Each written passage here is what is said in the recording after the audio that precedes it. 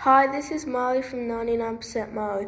Today we are sharing 99 seconds with Ricky Chow, who is the director of Taste Studios, who is going to give his thoughts on my 3 hashtags. Hi, Ricky. Hi, Marley.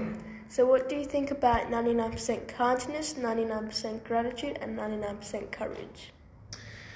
First of all, I really love those 3 words, and if I think a little bit more deeper about it, what I really love is the first time you hear those words, you think about, how you can help other people with those 3 words.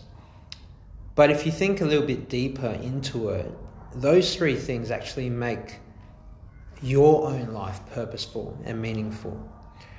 Right, so when it comes to gratitude, if you don't find gratitude in what you have, and I'm speaking from personal experience, it doesn't matter, how much you get or how much you have.